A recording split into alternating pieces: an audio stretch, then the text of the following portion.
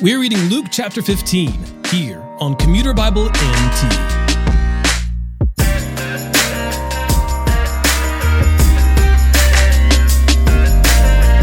Today's reading is one of the shorter chapters in Luke's Gospel, but it contains some of Christ's most well-known parables. When the Pharisees and scribes complain about Jesus welcoming sinners, he tells the parable of the lost sheep, emphasizing the joy in heaven that follows repentance. Similarly, a woman who loses one valuable coin among 10 will look for the coin diligently until she finds it. Finally, Jesus tells the parable of the lost son who returns home after squandering his inheritance, to the joy of his father and to the chagrin of his brother who remained faithful.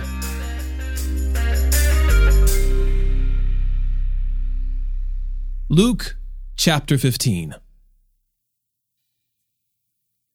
All the tax collectors and sinners were approaching to listen to him, and the Pharisees and scribes were complaining.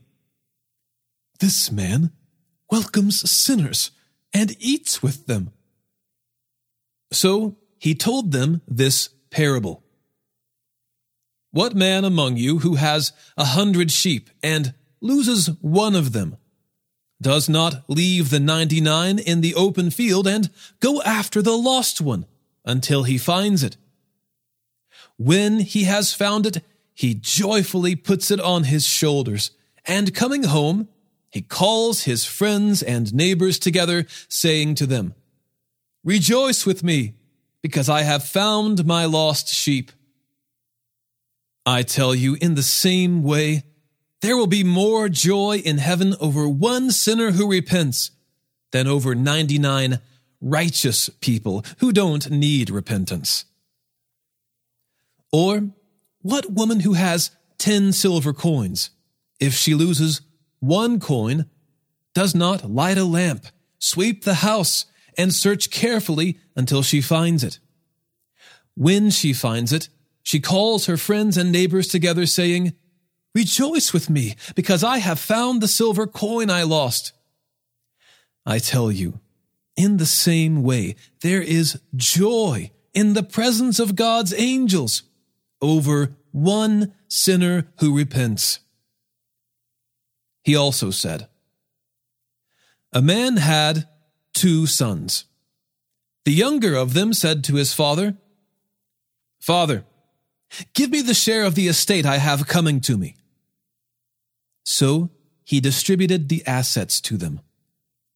Not many days later, the younger son gathered together all he had and traveled to a distant country, where he squandered his estate in foolish living. After he had spent everything, a severe famine struck that country, and he had nothing. Then he went to work for one of the citizens of that country, who sent him into his fields to feed pigs. He longed to eat his fill from the pods that the pigs were eating, but no one would give him anything. When he came to his senses, he said, 'How many of my father's hired workers have more than enough food? And here I am, dying of hunger.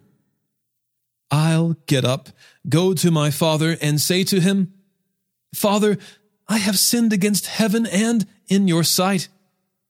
I'm no longer worthy to be called your son. Make me like one of your hired workers.' So he got up and went to his father. But while the son was still a long way off, his father saw him and was filled with compassion. He ran, threw his arms around his neck, and kissed him. The son said to him, 'Father, I have sinned against heaven and in your sight. I'm no longer worthy to be called your son.' But the father told his servants, 'Quick, bring out the best robe and put it on him. Put a ring on his finger and sandals on his feet. Then bring the fattened calf and slaughter it, and let's celebrate with a feast. Because this son of mine was dead and is alive again. He was lost and is found." So they began to celebrate. Now, his older son was in the field. As he came near the house, he heard music and dancing. So he summoned one of the servants, questioning what these things meant. "Your brother is here," he told him, "and your father has slaughtered the fattened calf because he has him back safe and sound." Then he became angry and didn't want to go in. So his father came out and pleaded with him. But he replied to his father, "Look, I have been slaving many years for you, and I have never disobeyed your orders. Yet you never gave me a goat so that I could celebrate with my friends. But when this son of yours came, who has devoured your assets with prostitutes, you slaughtered the fattened calf for him." "Son," he said to him, "you are always with me, and everything I have is yours.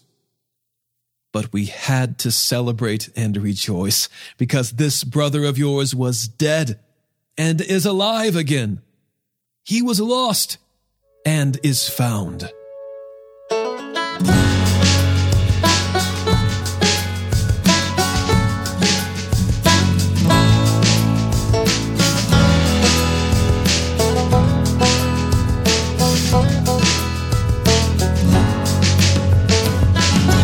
Today's episode was narrated and orchestrated by me, John Ross, and co-produced by the Christian Standard Bible.